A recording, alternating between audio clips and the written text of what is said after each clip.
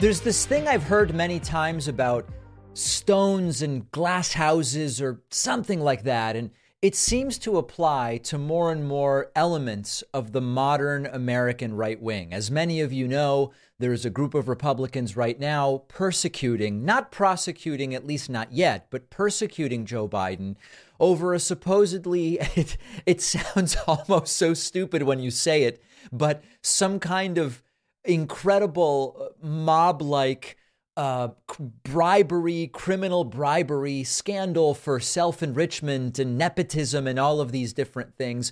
Evidence is always just out of reach. Once Tucker Carlson had the evidence, but it was lost in the mail, some kind of USB drive that was mailed, I guess, via DHL or FedEx, I don't know, and it got lost. But one of the main persecutors is a Republican congressman named James Comer. And one of the primary elements that Comer and some of the people around him have cited as evidence of this incredibly well-crafted criminality by Joe Biden is a $200,000 check that was written from Biden to his cousin, or brother. Now, there's been a very simple explanation given, which is, it was just returning a loan. That's all it was. The money went one way and then it came back. This was an intra-family loan. There's no link to China. There's no link to Burisma. There's no links to any of these things. And as always, they say, well, we are soon to find that evidence. There's a problem now, though, and this is where we get to the stones and the glass houses. And the problem for James Comer, as reported by the Daily Beast, is that James Comer, it turns out, also paid his own brother $200,000. And if circumstantially such payments are indicative of problems, corruption, criminality, and they indicate that we need an investigation, then it seems James Comer himself should be investigated as well.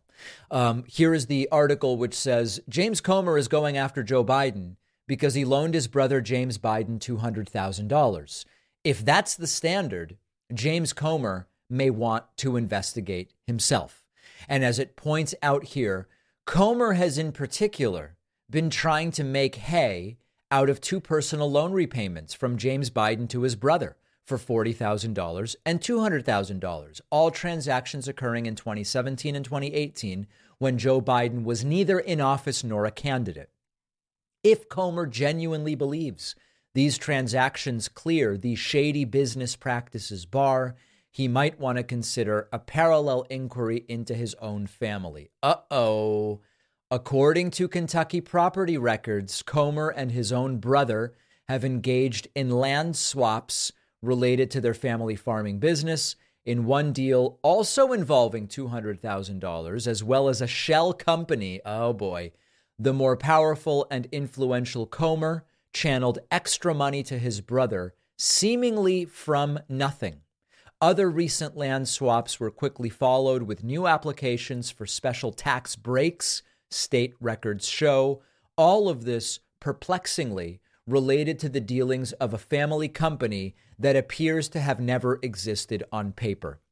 Now, I am going to be super honest with everybody. It's not obvious to me that there is criminal wrongdoing here or even a lack of ethics. It's possible that there is, but I'm not even making that claim. The important thing here is that it is abundantly clear that the circumstantial evidence they cite against Joe Biden is not actually circumstantial evidence of any of the crimes they claim he was involved in. The seemingly demented and senile Joe Biden, who hasn't known what day it is for apparently years, we are also to believe is the head of an almost mob-like crime family involved in all sorts of nepotistic criminal bribery and corruption for self-enrichment of himself and his family. And yet, we just can't seem to find any of the evidence. But now, the additional problem is that James Comer circumstantially has engaged in many of the same things. Should Comer be investigated? I don't know. I just want them to be consistent. And at a certain point, we all have to ask ourselves, If they can't find the evidence against Biden for supposedly widespread criminality going over years with a guy who's been in the public eye for decades, maybe it's because he didn't really commit the criminal bribery. Maybe it's because he didn't really do the things for which he's being accused. Now, there's a bigger picture problem here. Obviously, Republicans will come up with some reason why it's different. Oh, no. What James Comer seems to have done is completely different, and this is whataboutism, and so on and so forth. They'll come up with that one way or the other. The important thing to understand is that if Donald Trump wins, they will be unrestricted in their ability to target their political enemies. Right now, Republicans are struggling with this Biden impeachment inquiry and potential impeachment that some of them say is coming inevitably in 2024. What they are struggling with is that there's no evidence. But with Trump as president, maybe even with someone like DeSantis or Nikki Haley as president, I don't know. But certainly with Trump as president, because he told us he would do it, and he told us again over the weekend, and we're going to review that video footage a little bit later. It's not going to be, well, we're trying to get something going in the House, but we're struggling to find the evidence, but maybe we'll impeach. I don't know. Trump says that he will direct the Department of Justice to go after Joe Biden and other political enemies criminally. So as bad as what they're doing now is, and it is bad, it's brazen, it's obvious what they're doing, as bad as it is, they are somewhat restricted that there is at least a process which is not turning up enough evidence to go forward in the House of Representatives. If you instead are dealing with a Trump that has nothing left to lose back in the Oval Office, an attorney general that will be a complete yes person, probably a yes man, maybe a yes woman, I don't know, probably a yes man in the Department of Justice, you are going to see this escalate dramatically. And so believe these people when they tell us what they're going to do. Look at what they've done with no evidence over the last 6 months, and then just imagine what a completely unrestrained Donald Trump would do. For me, we talk about excitement for voting. Maybe excitement's not the right word, but acute motivation to prevent that disaster from becoming a reality is certainly activating me to vote. And I know it's applying to many in the audience who have said, David, the whole story of how exciting is 80-year-old Joe Biden? It's not the right question. The question is, how important is it to me to prevent Donald Trump from being president once again? And the people writing into me are saying it is extraordinarily important. You don't have to find 80-year-old Joe Biden the most titillating potential president to realize that we have to prevent Trump from being president again. One guy who is not going to be president is South Carolina Republican Senator Tim Scott, who has ended his campaign in total and complete humiliation. We knew his campaign was dead on arrival. At the very top level, like if you zoom out, we can say, well, what's Tim Scott's tax policy? Does he want a 39% or 34% top tax rate? What does Tim Scott think about what should be done with regard to bringing supply chains back home? Okay, that's micro. Zoom out. Is the Republican electorate that voted for Trump going to make a black guy their nominee? It's that simple. And so many of you got it right when Tim Scott announced. It is just from an identity perspective, not what the electorate that just in a bloodthirsty way went for Trump. They're just not going to go with Tim Scott. And indeed, they haven't. Here is a report from the New York Times. Tim Scott suspends 2024 campaign as his sunny message. That's one way to put it. As his sunny message failed to resonate. He entered the Republicans' presidential race as a rising star with substantial financial resources, but struggled to break out of the pack of Trump challengers. That is absolutely true. The article says Scott entered the race in May, pledging a different kind of message from the often apocalyptic tenor of some in the Republican field, including Trump. But Scott's brand of sunny optimism holds little appeal in the modern GOP, where the impulse among the party's core voters, encouraged by Trump, is indeed to be combative. Look at the money that Scott spent. Scott started his campaign with $22 million in fundraising, spent millions in TV ads, but the poll numbers were stagnant. never had a breakout moment on the campaign trail. The super PAC supporting him, fueled by $30 million in donations from Oracle co-founder Larry Ellison, announced it was seeing no progress. It slashed television ads and on and on. And as you all know, the campaign went absolutely nowhere. Where does this leave us at this point in time? Well, I mean, look at what's left, right? You've got Donald Trump polling almost 60. DeSantis has seen a little bit of a spike to 14. But it seems impossible that DeSantis will end up as the nominee. Nikki Haley has surged to 9. She has gone up from 1 to 9. That's a 9x on her polling. Maybe Nikki Haley can figure out some way to stay in this thing. Vivek Ramaswamy's campaign seems dead. He was supposedly surging, then lost half of his support. And then you've got Chris Christie. This is all that's left. Tim Scott is out. Pence is out. Honestly, I don't even know if Burgum and Hutchinson are still running. I think they're not, but maybe they are. None of them is polling even 1%. And so, I mean, they don't want Chris Christie. They don't want Vivek. DeSantis lost 2/3 of his support. If it's not Trump, now with the exit of Tim Scott, it seems it is only potentially Nikki Haley. As far as Tim Scott is concerned, I guess he'll now have plenty of time to awkwardly stand next to his supposed girlfriend. I don't know how many of you saw. He brought his girlfriend up on the stage after the last debate, and it was super, super awkward. So he'll be able to maybe work that out. And in the meantime, for all the talk of a contested primary, it's not even obvious to me there's going to be a Republican primary. The way that this is going, and we still are waiting, even though Pence is gone and Scott is gone, they still are both appearing in a lot of primary polling. By the end of this week, we will probably have polls where Scott and Pence's 5% will have been absorbed by someone. If it's mostly absorbed by Trump, it'll actually put Trump over 60%.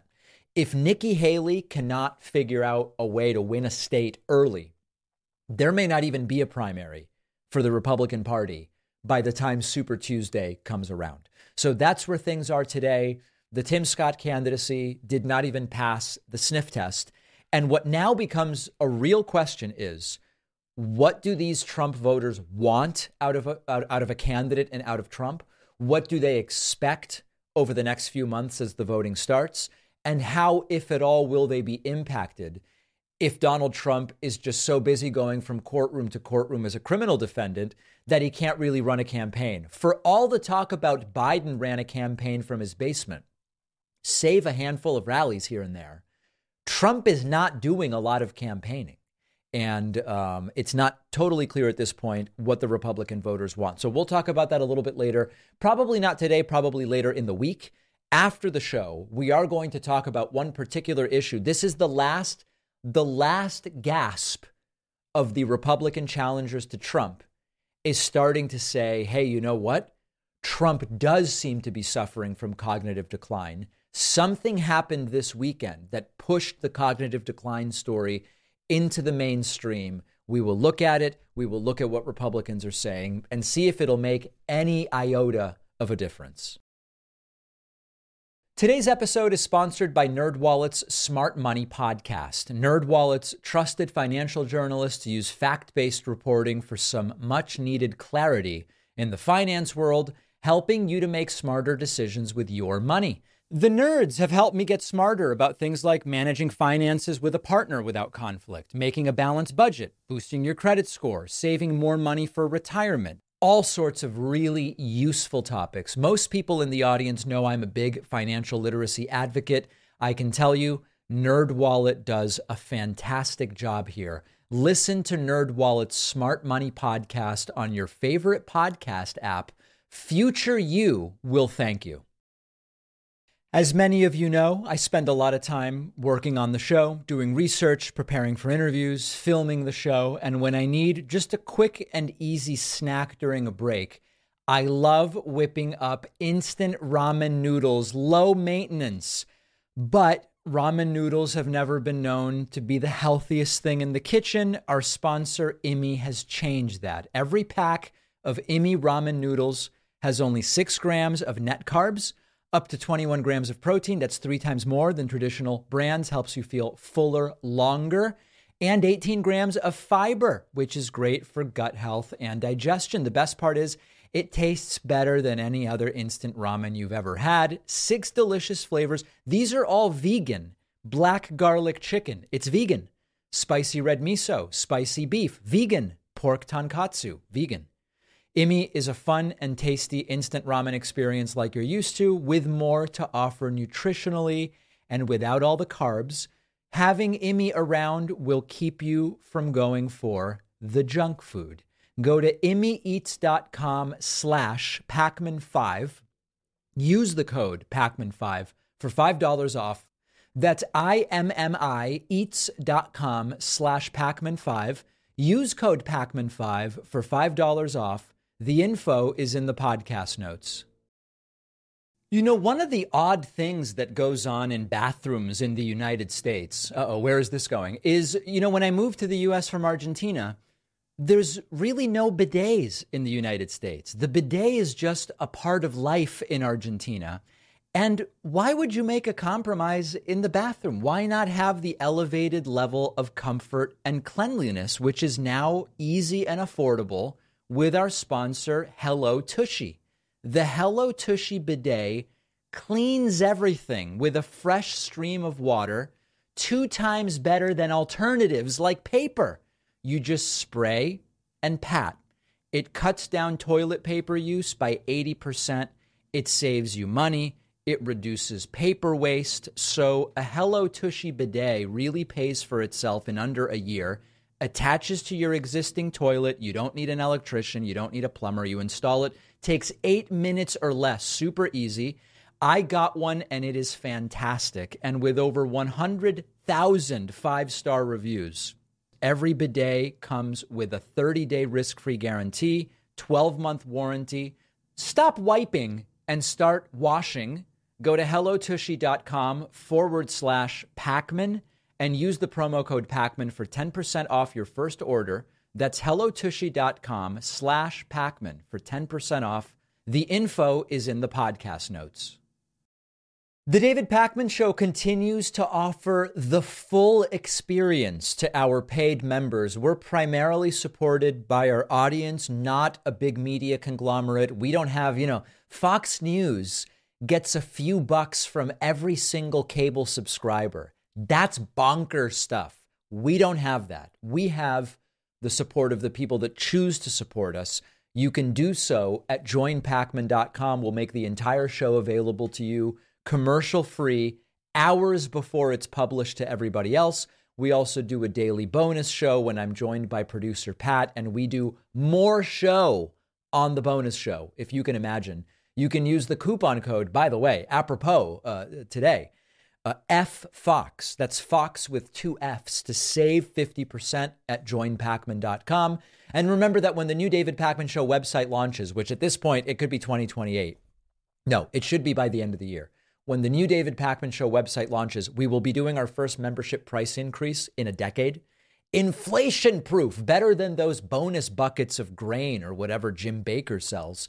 Inflation-proof. Sign up now. Lock in today's rates for as long as you want to keep them. That's at joinpacman.com. Donald Trump had a major cognitive episode during a dystopian authoritarian rally in Claremont, New Hampshire over the weekend. What happened at this rally has pushed the Trump cognitive decline story mainstream. Corporate media is now talking about Trump's cognitive decline. Trump's Republican challengers are now talking about Trump's cognitive decline. We've been seeing it coming for a very long time. And it wasn't just us. It's not, a pat on the back, although I'll take it, please. But it was not just us who saw this coming.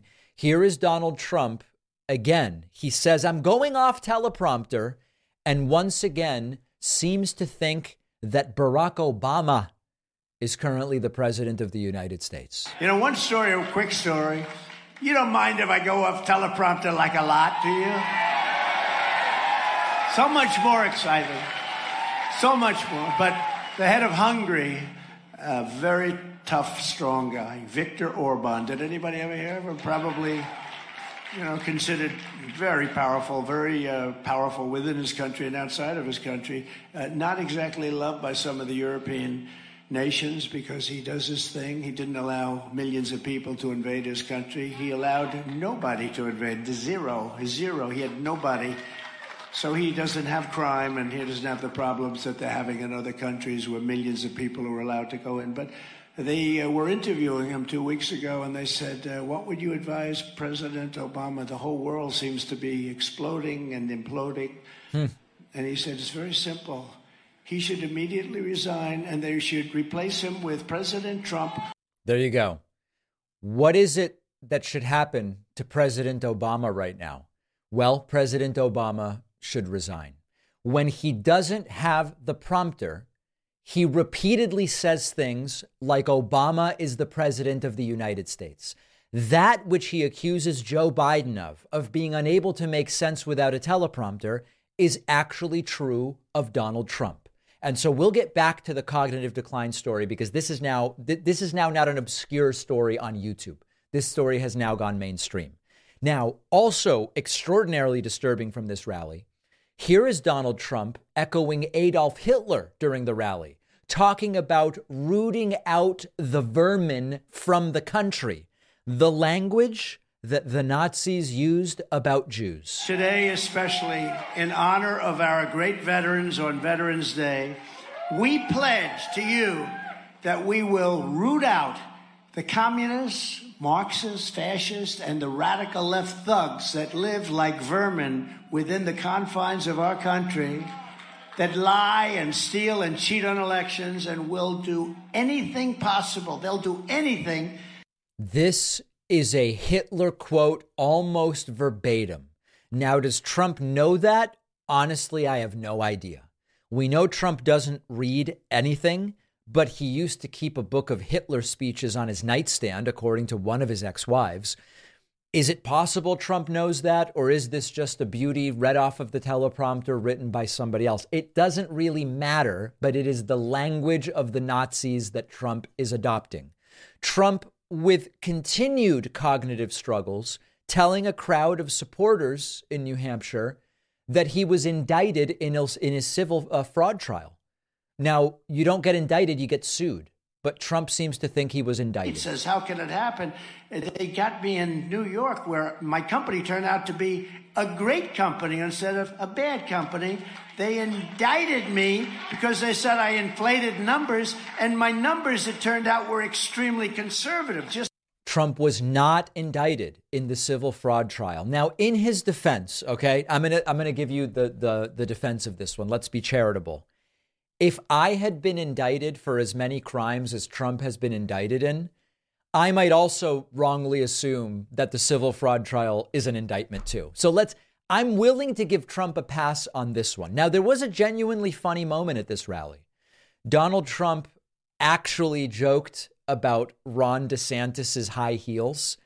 I actually thought that this was funny, and Trump mimicking the way that DeSantis is forced to walk because of his high heels.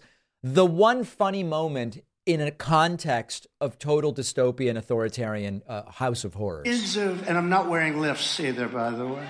I don't have 6-inch heels. Actually, the greatest moment of the debate when Ron DeSanctimonious was walking off the stage, and his feet, it's weird, because his cowboy boots. So they have a high heel outside, but inside you got a big deal going on. And he's walking like... No, he's walking off the stage like he's trying to balance himself. I thought he was wearing ice skates. No. That's actually some good stuff. That is genuinely good stuff there, but it was mostly horrible. Trump then doing the Chris Christie routine. Trump does this thing at rallies where he won't directly call Chris Christie a, quote, fat pig, but he'll either, I don't know if he's pretending to hear someone call him a fat pig from the audience, or if people in the audience are really yelling out he's a fat pig when Trump mentions Chris Christie. But the way Trump does it is he pretends to admonish the audience and say, no, he's not a fat pig, which of course is a way of bringing up the term fat pig and Chris Christie in the same sentence. They said, this man said something he shouldn't say. I will defend. He said, Chris Christie is a fat pig. You cannot say that, sir. You can. Please take that back. Please take that back. No. They said this man. Trump also apparently continuing to violate gag orders that have been placed on him while he was, of course, attacking Special Prosecutor Jack Smith. He also included Jack Smith's family in this. Is any judge going to have the audacity, the courage, the bravery to actually jail Trump and say, you violated the gag order enough times, we're throwing you in jail for the weekend? Deranged Jack Smith. Have you ever heard of him? He's a lovely man. Do you ever see him with the purple little thing? He's a lovely man. The Trump-hating prosecutor in the case, his wife and family despise me much more than he does, and he decides, I think he's about a 10. They're about a 15 on a scale of 10. And he was involved, Jack Smith, the deranged one, I call him. There you go. Another apparent violation of Trump's gag order. And then just a couple other things to highlight. Trump with a completely, maybe I'm not smart enough. English is my second language. Maybe I have a limitation.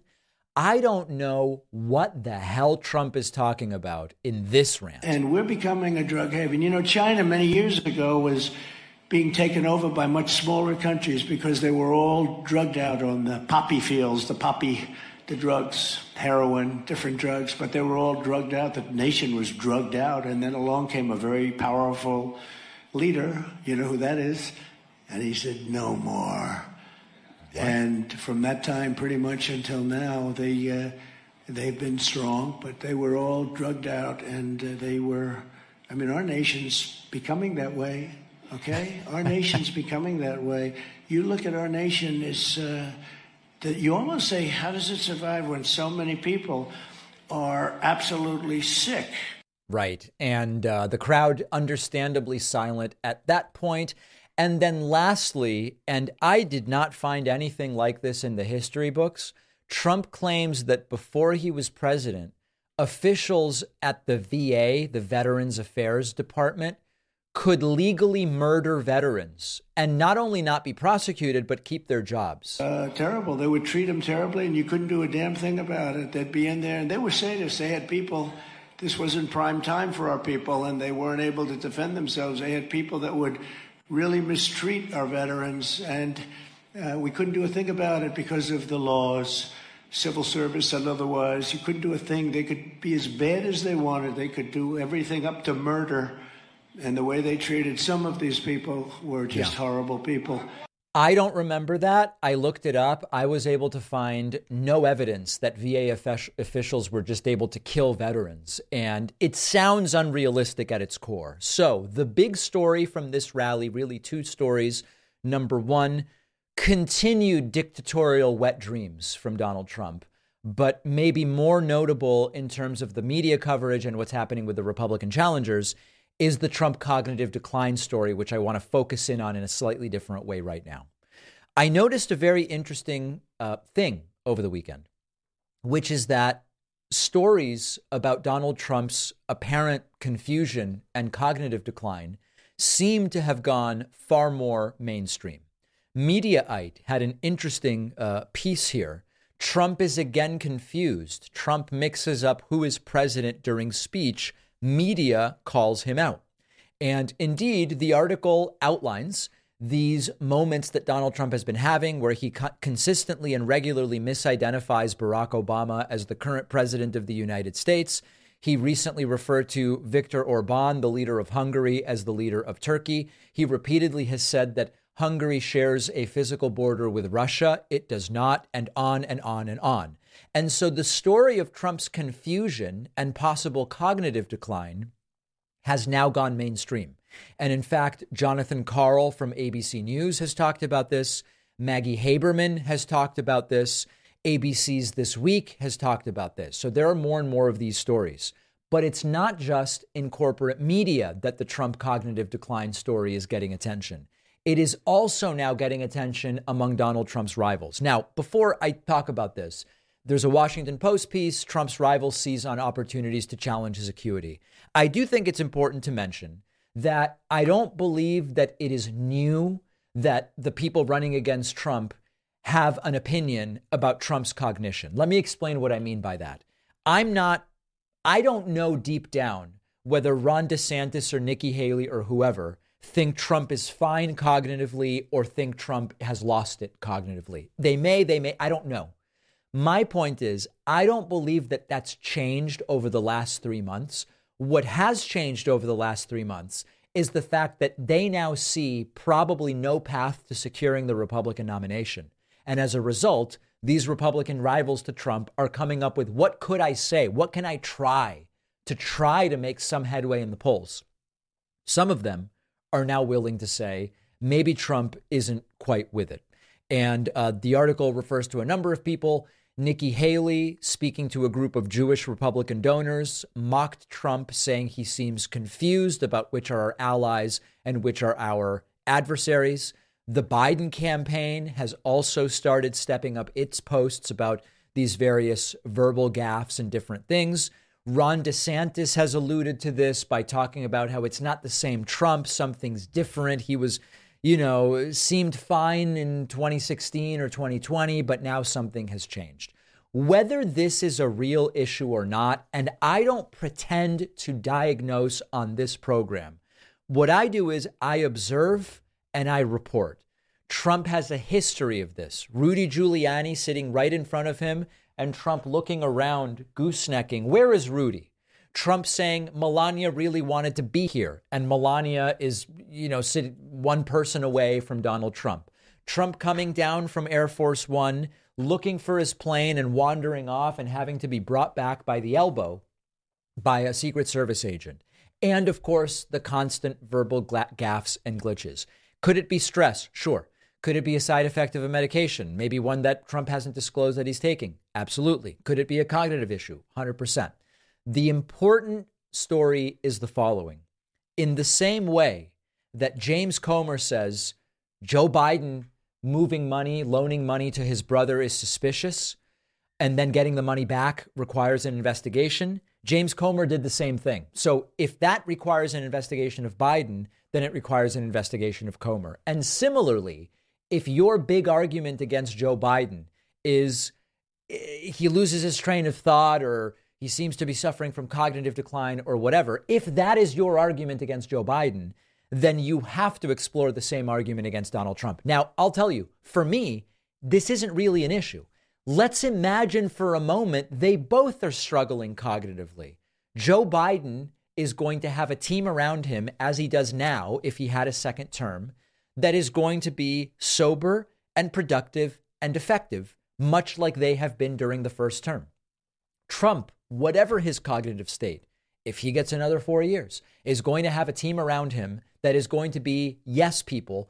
In his first term, Trump at least initially picked a few sort of normal people, Rex Tillerson, etc. These people were washed out when it became clear that they weren't going to just do whatever Trump said. Trump will be completely unrestrained in a second term. And demented or not, Trump is going to put total loyalists around him who will do anything he tells them to do. He will weaponize the DOJ. He will do all of it. So let's assume either or both are struggling with cognitive decline. It doesn't change the fact that Biden is obviously the right choice over Donald Trump. So it'll be interesting to see to what degree Republican candidates talk about Trump's cognitive state as we close in these last few weeks before the voting starts. It will be interesting to see to what degree corporate media does the same.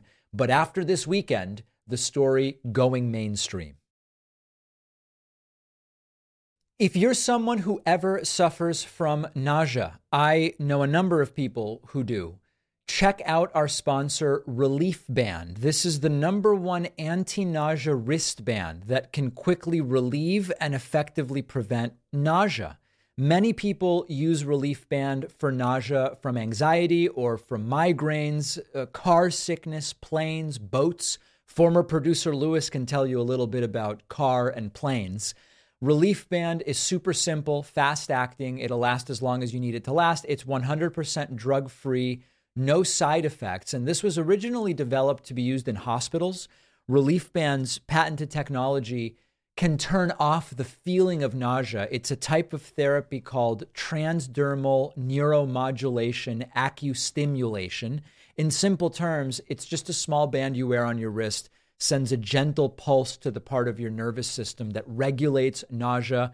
There's good research showing Relief Band can help with nausea from motion sickness, pregnancy, from certain medications, and a bunch of studies suggest that Relief Band can help with nausea after surgery in combination with medication. Relief Band has an A+ rating from the Better Business Bureau, over 100,000 satisfied customers online. See if Relief Band can help you kick nausea. Go to reliefband.com, use the code PACMAN at checkout for 20% off plus free shipping. The info is in the podcast notes. How scary should we consider it to be when a bloodthirsty MAGA calls for civil war? How likely is a civil war? What historical analogies might we find to this sort of ideology? Let's discuss it. I have a video to play for you. This is from outside Donald Trump's rally in Florida last week. And here is a Trump cultist who was openly calling not only for Trump to return to power, but really to start a civil war.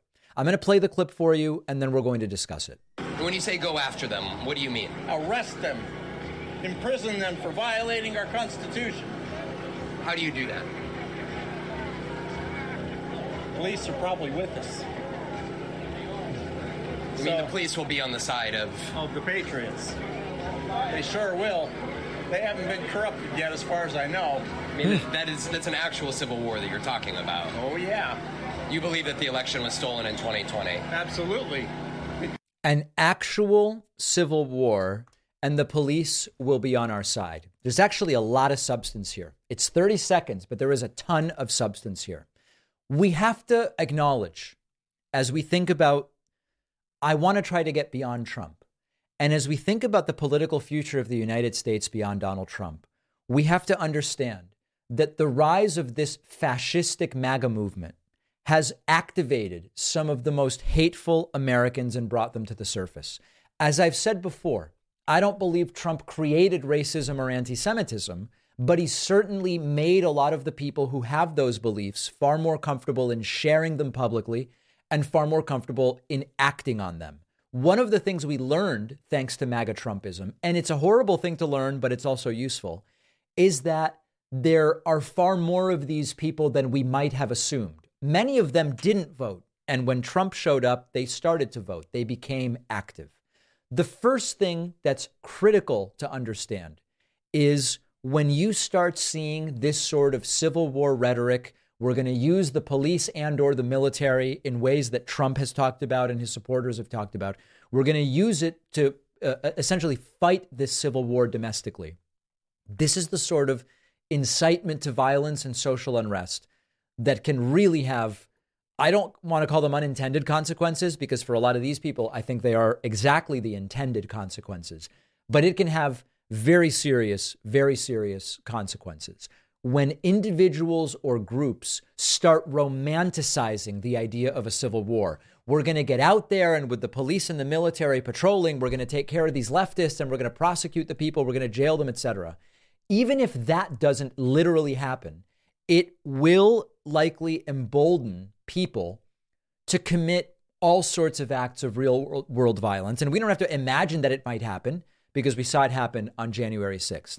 Number two, people like me, and I know many in the audience, share my goal of trying to fix the breakdown of civil discourse and polarization. Now, this isn't some pie in the sky stuff where we're going to come to the table with literal KKK people and say, hey, let's figure out, let's come to some agreement on immigration. Like they're too far gone as far as that goes. But at least in some sense, with regard to the elected officials, we have this idea that maybe we could get back on policy in some way, shape, or form.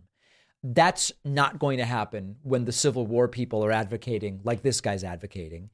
And then thirdly, implicit in calling for such a civil war and saying we're going to take the DOJ and weaponize it, and then the police and or military will be on our side as well, and then we'll destroy or totally take over the Department of Education in order to do this, that, the other thing. Once we do all that, we are also undermining democratic institutions, which only signal boosts the authoritarianism and disdain for democracy that these people have. So guys like this, yeah, obviously he's nuts. Obviously he's dangerous. Obviously he believes things that aren't true. But it really can have an impact in the real world. So that's one aspect of this that I think is absolutely critical to remember. One last thing. The police will be on our side. There's actually a lot there. That's interesting, too, because in the aftermath of January 6th, the story was, even though they said for years, we support the police and Democrats don't, by January 20th, by the day Biden was inaugurated in 2021, let's put it that way, they were against the FBI. They were against the CIA. They're all thugs, politically motivated, can't trust them, don't have our interest in mind. And also, at least the Capitol Police are no good either. So it's very interesting that a lot of these fascist wannabes historically assume the police and the military will be on their side. We had this period right after January 6th where all of a sudden federal law enforcement and Capitol Police, at least some elements of law enforcement, were no longer assumed to be on their side. They've fallen back into it. We're seeing a regression to the mean where that's what they end up believing. I happen to believe, and I know that there's different views in my audience about this. I happen to believe that what the generals have said is true, which is if Trump really tried these things, he would not have the military on his side. As far as law enforcement means a lot of different things I don't know. Let me know your thoughts. I'm curious to see what you think when you see this. Alina Habba is Donald Trump's lawyer right now, one of Trump's lawyers. She's stunningly incompetent.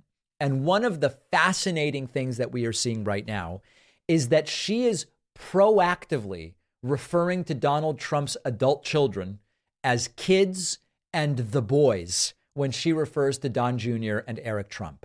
This is a concerted effort to make it seem as though they are being unfairly targeted in Trump's civil trial. As you know, Don Jr. and Eric Trump, who are defendants in that civil trial, as well as Ivanka Trump, who is not a defendant in that civil trial, they all testified over the last couple of weeks.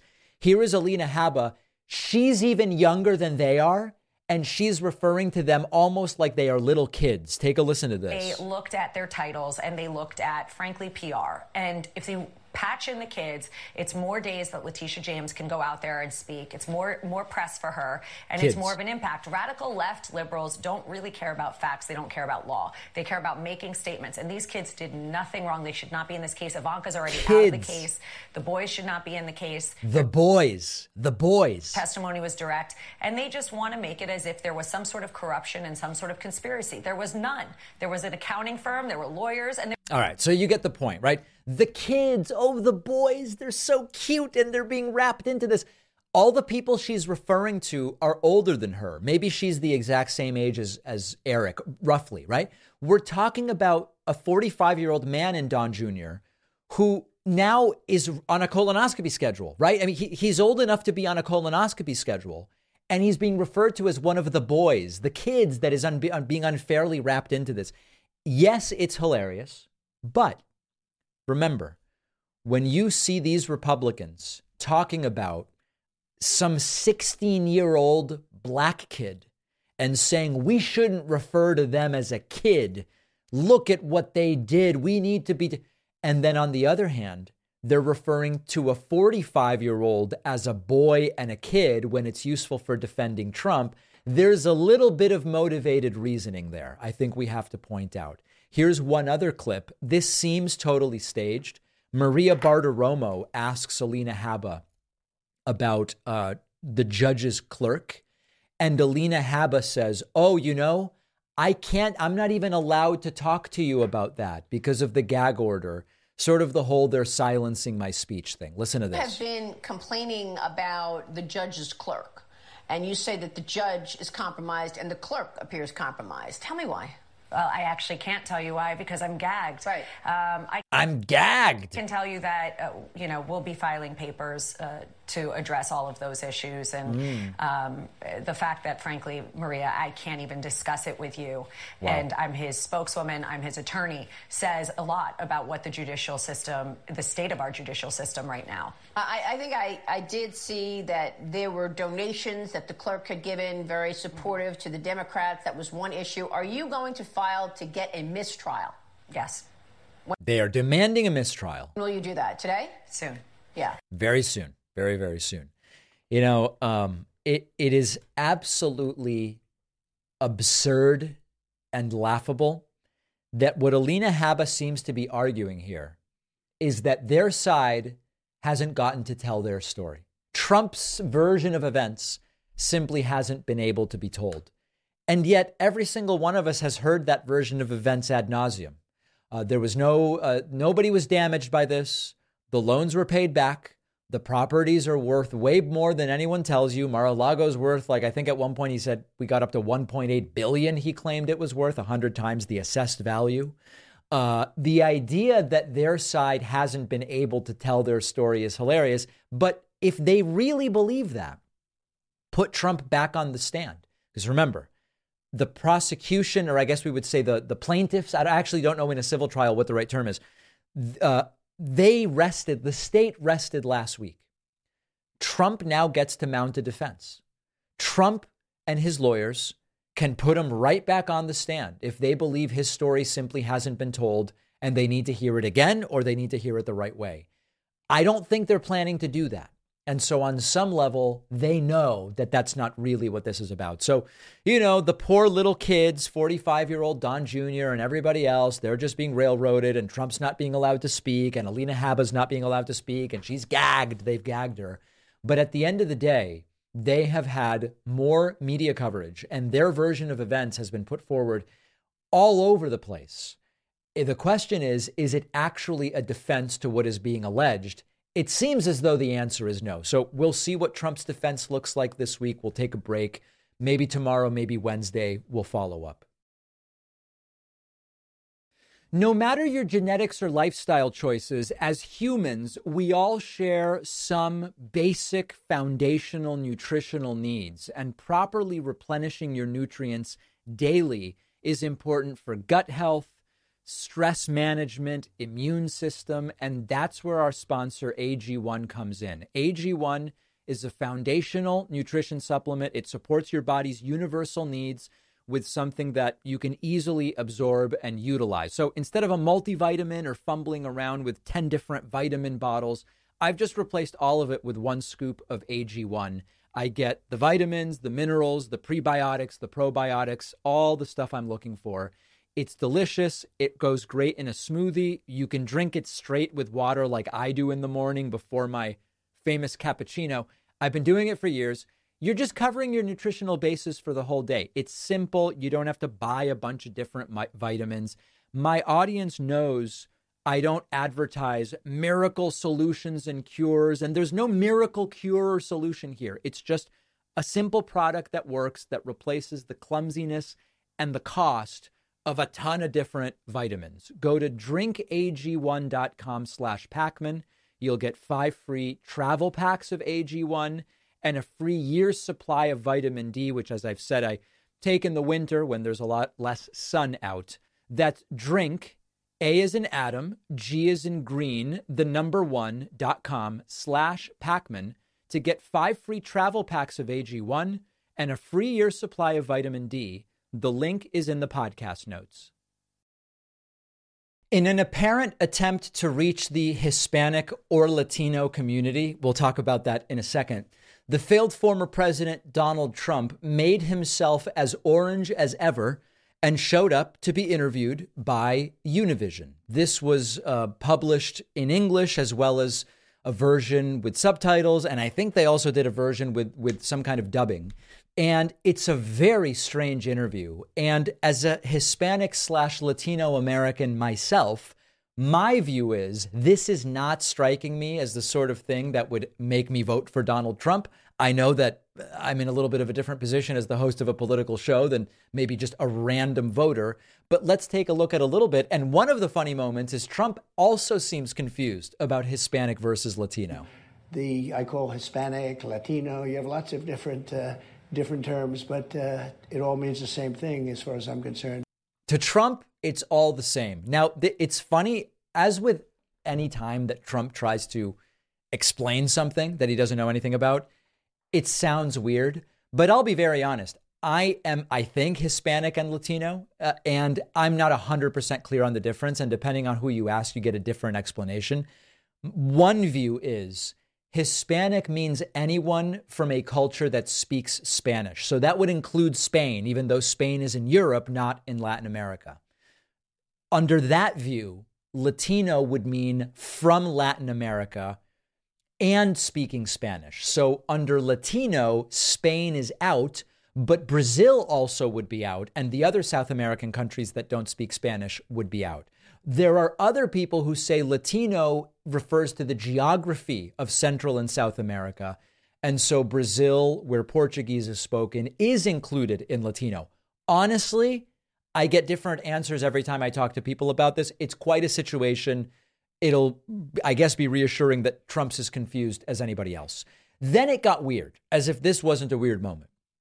Trump then started talking once again about World War III. They love to talk about Hillary would have gotten us into World War III. Biden's going to get us into World War III. And Trump says if such a World War III were to take place, Mexico would probably no longer exist. Listen to this. You could end up in World War III. And if World War III happens, probably Mexico will no longer be around because the power of nuclear weapons are so big. If they hit us, you're going to be wiped out too. That's how bad it is. And when I hear these people talking about the environment and over a 300-year period, the oceans will rise by 1/100th of an inch. And this is such a threat. It's not a threat.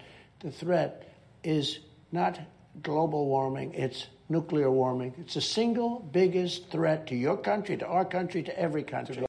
Now, the funny thing about Trump bringing up, so first of all, standard Republican fear-mongering, make people afraid so that they will vote for you. Netanyahu does it in Israel. Republicans love to do it. Fear, fear, fear. Vote for me. I will resolve that issue for you. Okay. When Trump talks about nuclear as the greatest threat, Trump and basically most Republicans do not seem committed to any kind of broader nuclear disarmament. Sure, Iran shouldn't have them. They go with. And by the way, I agree. Based on what Iran funds and the belligerent threats of Iran, I don't want Iran having nuclear weapons. I also don't think the United States needs the number we have. And I'm for a broader disarmament. But they never go for the broader disarmament arguments. No, well, obviously, we'll keep them and we'll keep making them and buying them and having them. And of course, but Iran shouldn't have them. And what about a broader message of nuclear disarmament? You don't hear it from people like Trump. Trump then admits, and remember, when they tell us what they're going to do, we should believe them. Trump admits that since it's been done to him, he will weaponize the DOJ against his political enemies if he gets that opportunity. His former President Donald Trump addressed Spanish-speaking voters yesterday in an interview with Univision. This aired last night. It was with Univision correspondent and CBS News contributor Enrique Acevedo, who asked the former president if he planned to use the FBI and the Justice Department to target his opponents if he got a second term. Yeah, it could certainly happen in reverse. It could certainly happen in reverse. What they've done is they've released the genie out of the box. You understand that. They've done something that nobody thought. Boxed genie. You know, it's sort of like wine. We're used to having genies in a bottle, but you do sometimes find boxed wine. It's sort of like a low rent thing. And you can also, by the way, I know nothing about wine. For all I know, boxed wine is fine. You could also find a boxed genie. What would happen? They've done indictments in order to win an election. They call it weaponization. And the people aren't going to stand for it. But yeah, they have done something that allows the next party. I mean, if I happen to be president and I see somebody who's doing well and beating me very badly, I say, there you go. Go down and indict them. Mostly that would be they would be out of business. They'd be out. They'd be out of the election. There you go. So Trump's saying, hey, listen, they did it to me. I could do it. And if someone's beating me or whatever. Now, one really funny thing about this is beating Trump in what? Trump can't run again if he wins in 2024. Trump's saying, if I win in 2024 and I get into power and then someone's running against me and maybe they're winning, I can go and have them indicted. What would you be running for if you won in 2024? Like, every detail of this is completely and totally deranged. And then on the issue of the criminal charges against Trump, the interviewer actually doing a pretty good job to hit a lot of the important questions here. What if you're forced to drop out of the race? What if you're unable to run because of what's happening going from trial to trial? Here's Trump weighing in on that. Week, you were in New York in court. Today, you're facing 4 indictments in multiple jurisdictions. Are you concerned that you might win the Republican nomination only to be forced to drop out of the race? Well, I don't think you drop out. I think the people know it's a political persecution. It's a political hoax. This is Biden, who's the worst president in the history of our country. We've never had a president so dumb, so incompetent, and so corrupt from the standpoint of what they're doing. They've weaponized the Justice Department. They've weaponized the FBI. And they've come at me with the worst indictments. Nobody's ever seen anything like it. And I'm probably the only guy ever indicted whose poll numbers have shot up through the roof. I mean, it's actually been helpful from the standpoint of getting elected because the people understand it. It's a hoax. And everything they did, whether they rigged the election last time or this, it's the same thing. It's all the same thing.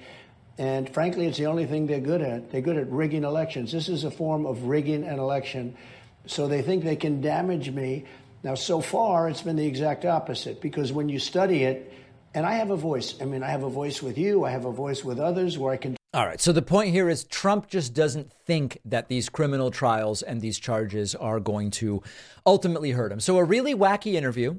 I'm not sure how many Latino voters were convinced to vote for Trump for this interview. I do think it's important to mention Republicans love telling the story that Hispanic voters in 2020, huge surge for Trump. It doesn't really seem that that's the case. Historically, if you look at 2008, 2012, 2016, somewhere between 27 and 33% of Latino voters voted for the Republican. It seems as though maybe Trump improved on that by like a point or so in 2020, but the numbers I'm finding don't show the Latino surge for Trump. So something to keep in mind. We'll see where that group of voters shakes out in 2024. Hey, this is just absolutely hilarious. The day after last week's Republican debate, Vivek Ramaswamy, who's been a guest on this show, appeared on the PBD podcast hosted by Patrick Bet-David. I have also been a guest on that program.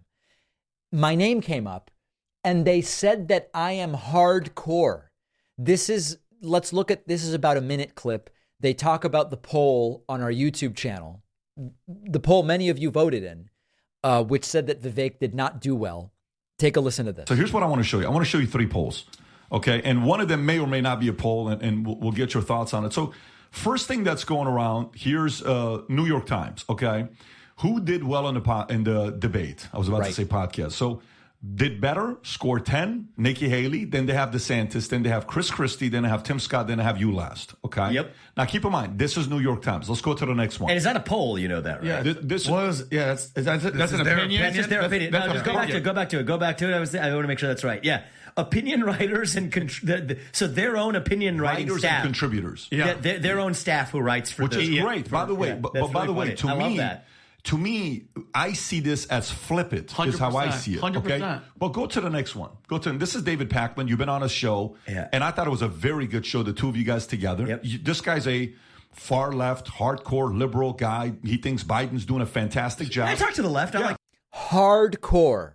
I am hardcore. And I thought it was a very good conversation with the two of you. At the bottom here is Tim Scott, okay? Then it's DeSantis. Then it's you. Then it's Chris Christie, then Nikki Haley. By the way, the weird thing is Democrats, 37,000 votes, so this is actual votes on Twitter, are choosing. He's talking about you guys. That's 37,000 of you guys. Nikki Haley, then Chris Christie, you in the middle. This is how I process this. On New York Times, they want him last. On a David Pakman, they have you right in the middle, and they want DeSantis last, second. Okay, so let's talk about this they want stuff that Patrick is talking about. Who's the they? I guess he's talking about you, right? The 37,000 of you that voted. He says they want Vivek second or last or middle or whatever the case may be. It's a poll on YouTube of my audience. So the concept of what you want, you just gave your opinion. Now, my colleague John, who set up this poll, he actually said to me, you know, what it means to win in this context can mean a bunch of different things. When I ask people in my audience, who do you think won the Republican debate? It might mean who performed the best, whose performance was the best performance.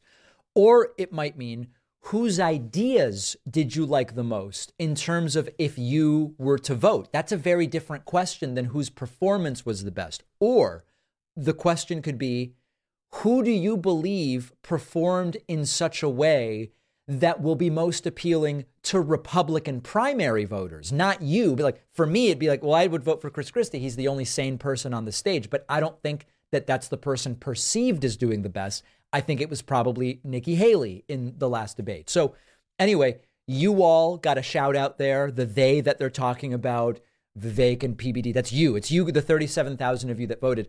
Hilariously, the whole thing about me being hardcore, I don't think that when people see me for the first time, they go, whoa, hardcore. This guy is hardcore. But I think I should embrace it. I actually think hardcore leftist David Pakman is maybe a good name for me. And I'm going to Florida in a few weeks. Maybe I should try to get back on the PBD show. He said, let us know if you're ever in town again. We'll have you back on. Should I try to get back on there, or should I just enjoy my vacation? Let me know what you think. We have a voicemail number. I'm going to warn you, there is very, very strong language in this voicemail. Very strong language. This is what's happening among the hardcore right wing. Hey, David Pakman. Hey, my name is Larry, and I wanted to say I think you're a dumbass. I don't even see how you think you know about politics. Right. I'm not even a politician, but I tell you now, I could debate you. Okay. And you look like a f***ing idiot like you are. You think the country's stronger under Biden? Are you a dumbass or what are you? Because I don't know what you think you are, but I don't know how you steal $2 million from the American people and think that you got a voice to be heard. I think he means 2 million subscribers, right? Like what? I don't even know what that's about. What is he talking about? You are a pussy. I think you are a dumbass. And I think you are a dumb who thinks that he can talk about politics when you don't know jack about anything. Well, you know, the thing is, this guy could go and build an audience himself. If his views are so titillating and compelling and correct, just build the audience. Show me that I don't know what I'm talking about. And anytime you want to talk about politics with somebody who's got no college, who's got no education, who's got a GED, I will be willing to debate you on anything. All because right. You are such a dumbass. You think the country's stronger under Biden? Are you a retard, or are you just saying that to get hits because you're an asshole? Actually, the clips I do saying I think Biden's been a pretty good president, they don't do well at all. If I were doing it for clicks, I should be doing something else. You are the dumbest I think I've ever seen in my life. And I tell you now, man, you are making an ass out of yourself on Patrick David Patrick Bet, whatever his name is. You are the stupidest looking I've ever seen in my life. And I love to see your hands shake like you're a scared little bitch because you don't even know what you're saying. Right. And if you've got caller ID, which I'm sure you do because you're probably a with that too, you know, you can contact me through. Listen, you can contact me. This gentleman whose arguments clearly would blow me out of the water, he is free to call in when we take live calls for the Friday show. I would escort him to the front of the line. I would love to talk to this guy. And let's see whose ideas reign supreme. That's a perfectly beautiful thing to do. Obviously, a very sick person, as you can imagine. We've got a great bonus show for you today. Sign up at joinpakman.com. I'll see you then.